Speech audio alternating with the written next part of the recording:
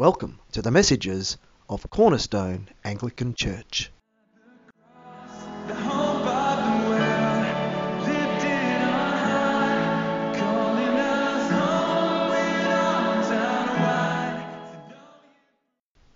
In another remarkable episode from the archives, Pastor Andrew unpacks scriptures from Peter and Titus to allay our fears and sustain our hope.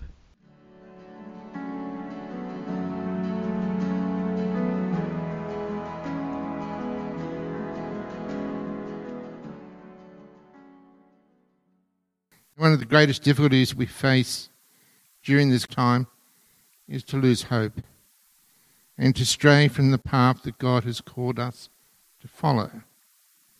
Peter notes this in his first letter where he mentions hope. Firstly, he encourages us with our heavenly inheritance. In 1 Peter 1:3 he says, "Blessed be the God and Father of our Lord Jesus Christ, who according to his abundant mercy has begotten us again to a living hope through the resurrection of Christ from the dead." And we need to pick up that word living. Hope's not just something that we want to happen in the future. The living hope is something that's actually happening now. It's an engagement with God that brings new life, new enthusiasm, new perspectives, and a hope for the future, that whatever's going on around us, God is still in control, and he's certainly in control of us if we'll let him be. Peter talks about God our Father. In 1 Peter 1 verse 13 he says, "Therefore gird up the loins of your mind, be sober, and rest your hope fully upon the grace that is to be brought to you at the revelation of Jesus Christ." So Peter's wanting us to understand that hope is not dependent on the circumstances we face. It's not dependent on our mood at a particular time. It is something that can be earthed, and it is something that's in the here and now and in the future. Then again in 1 Peter 1:21 he wants us to focus on the goodness of God and the outworking of that in our life.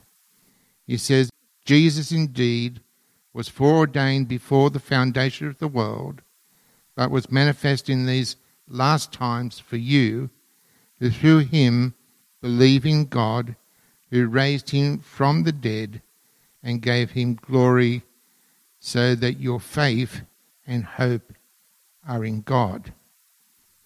And finally, Peter wants to encourage us to be strong witnesses for the Lord. In 1 Peter 3:15 he writes, "But sanctify the Lord God in your hearts, and always be ready to give a defense to everyone who asks you a reason for the hope that is in you, with meekness and fear."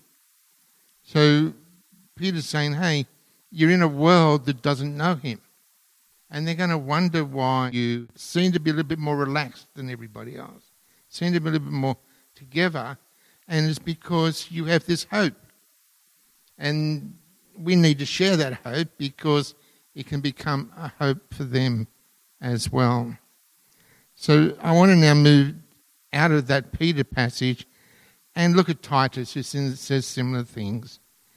In Titus 3:4-7, he writes, "But when the goodness and loving kindness of God our Saviour appeared, he saved us, not because of deeds done by us in righteousness, but in virtue of his own mercy, by the washing and regeneration, renewal in the Holy Spirit, which he poured out upon us richly through Jesus Christ our Saviour, so that we might be justified by his grace and become heirs in hope of eternal life."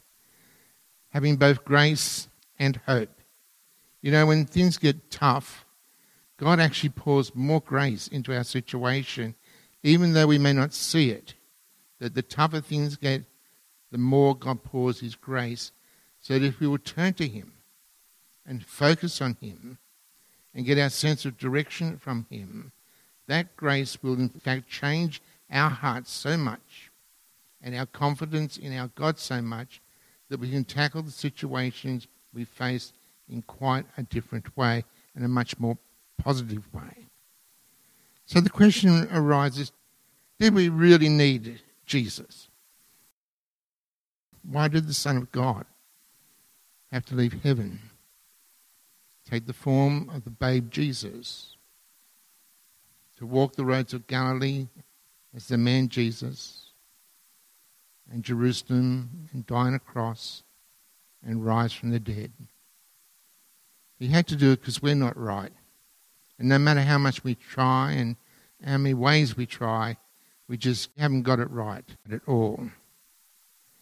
Isaiah 53 tells us that we are all like sheep that have gone astray.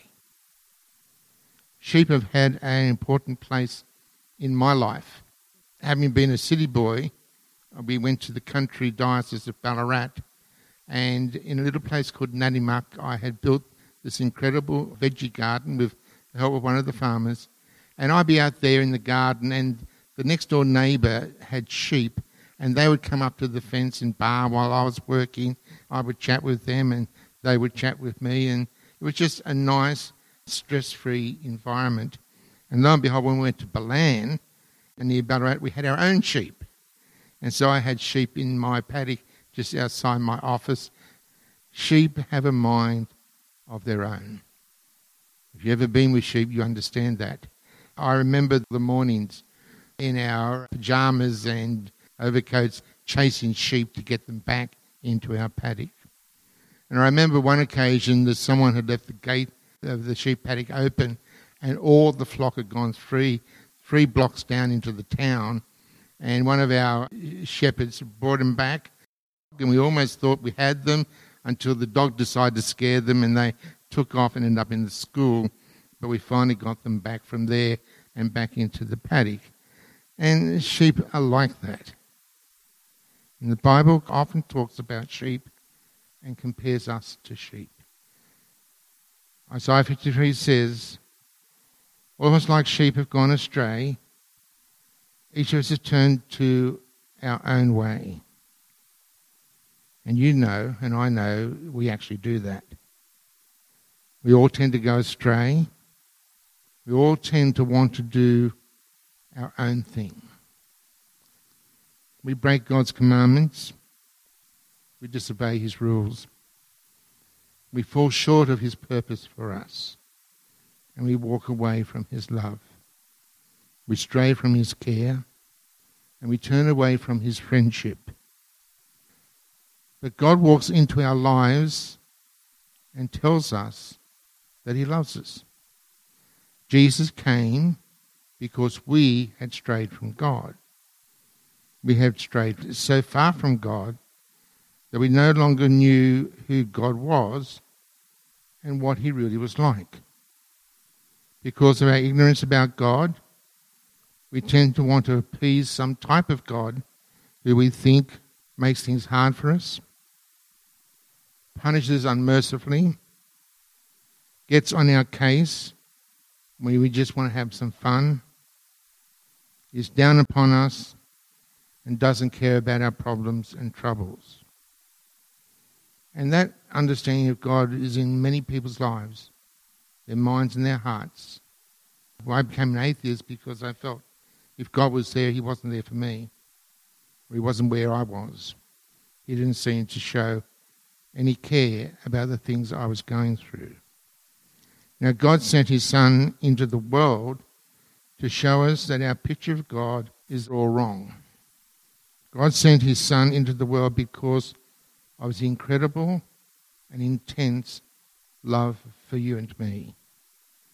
In John 3:16, Jesus said it, "For God so loved the world that he gave his only begotten Son, that whoever believed in him should not perish, but have eternal life." God comes to us when we're least expecting it. In my days in King's Cross, we didn't have a lot of money, but every now and again we'd go out for coffee, and I was having coffee with one of our counsellors, and she'd just been to a conference where they talked about practicing the presence of Jesus. And she decided she would do that and said to me in the empty chair just across from our table, she says, Jesus is sitting there. Now, I couldn't see him, but I went along with it. And so we asked Jesus if he would like a cup of coffee.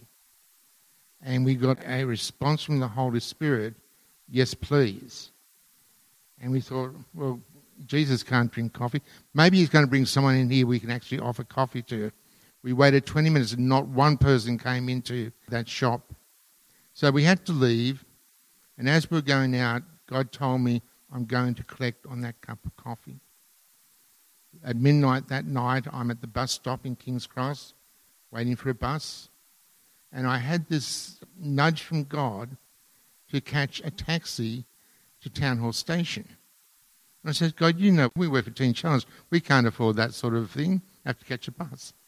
Anyway, I said, God, if you want me to get into a taxi, you have to get the taxi to come and stop right in front of me and do something to make me get into it. So next thing, a taxi stops in the bus stop, gets his paper out and starts reading it. Next thing, this guy came up to me. He says, any buses? I said, well, I've been praying for one, but one hasn't come yet. Well, he didn't bite at that. He said, oh, it's really great, isn't it? I said, what's great? Well, when you're rich as anything, you can't find a taxi anywhere. And when you're dead broke, you're tripping over the things, referring to the taxi. And God said, give this man a ride to Town Hall Station. And so I told him, I'm going to give you a ride.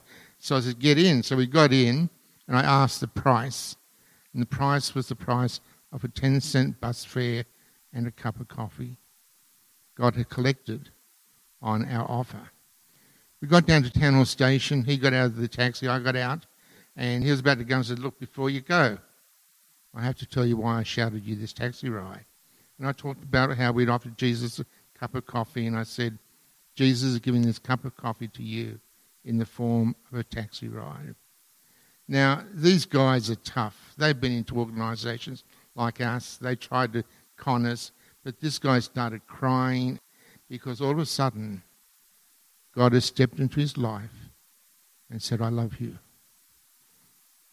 I remember in later years when we were in Sydenham in Melbourne, which was our parish, and I'm a late house, so it was 1 o'clock in the morning, and the supermarkets actually stay open. So I went across to buy some chocolate for the rest of the family and myself, and so I'm basically not so much there, put the chocolates down, gave the card to the young woman, and she says, you're a priest. I thought, well, how do you know that? It's on the card. Anyway, she said, oh, do I ever need a priest? I said, what do you need a priest for? She says, well, I pray to God and just don't get any answers. Things are going really wrong in my life and I don't know how to get them fixed. And I said, well, look, do you pray? And she says, yes, I do pray. I'm an Orthodox Christian. And I said, well, do you ever pray directly to Jesus and ask Jesus? And she says, no, I don't do that. I said, well, why don't you try that? Then I had to move on because there are other customers coming.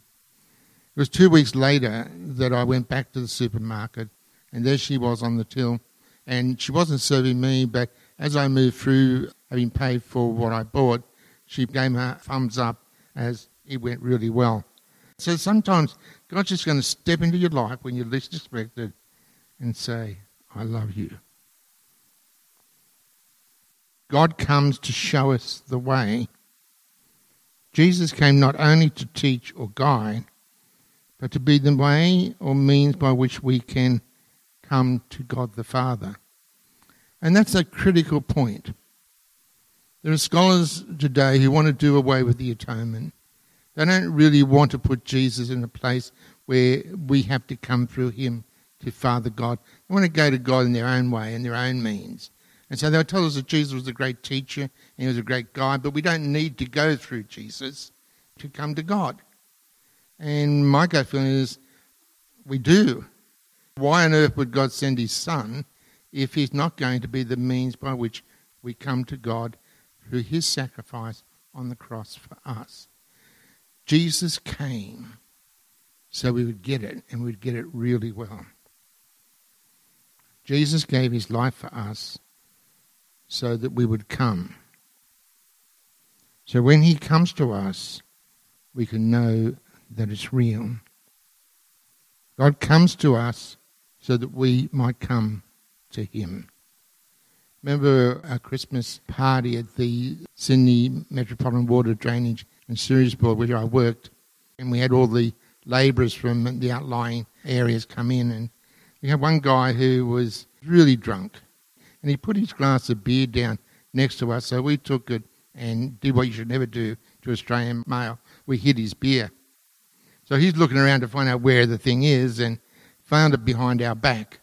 And we gave it back to him. He said, "You think I've had too much?" And I said, "I think you have."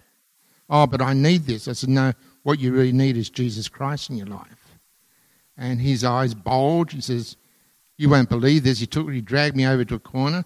He says, "My wife has been a Christian for 18 years, and for 18 years she's been praying that I become a Christian, and we even had an argument about it last night. So you know what I'm going to do?" And of course this guy's drunk, so I had no idea what he was going to do. He says, "I'm going to go to church tomorrow with my wife, and I'm going to give my heart to Jesus." And I didn't believe him. I just thought it was the alcohol talking. 2 weeks later he came back to me. He said, "I went to church on Christmas Day. I gave my heart to Jesus, and my wife has been teaching me how to be a Christian." God loves us so much that he comes. And even as Christians, we can get a sense that he doesn't care about us, or we don't get as much as others seem to.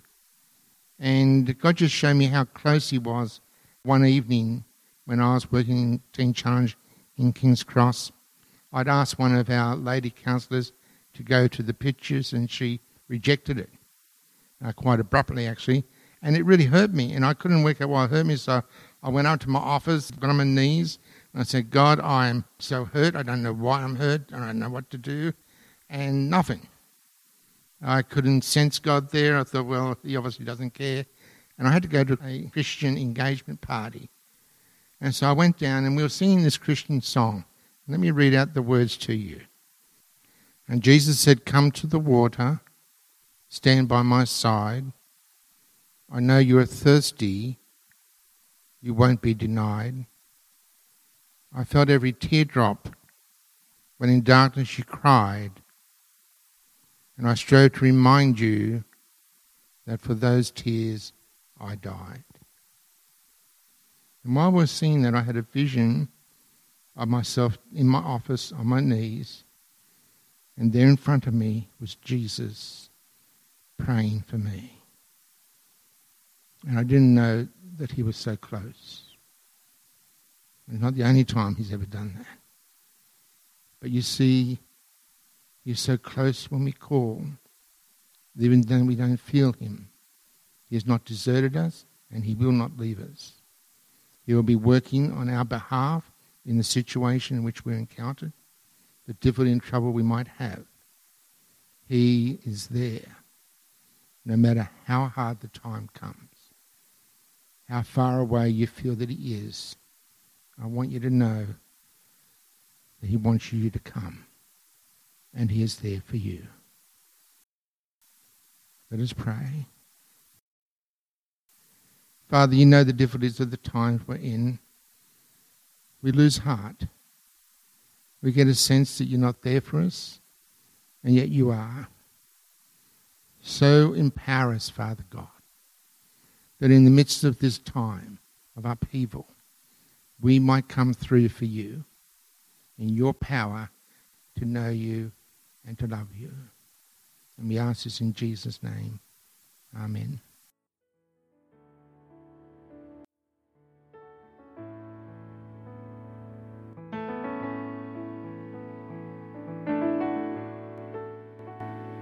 If you'd like to hear more great messages, check out our Facebook page or look us up on the net at cornerstone-church.com.au.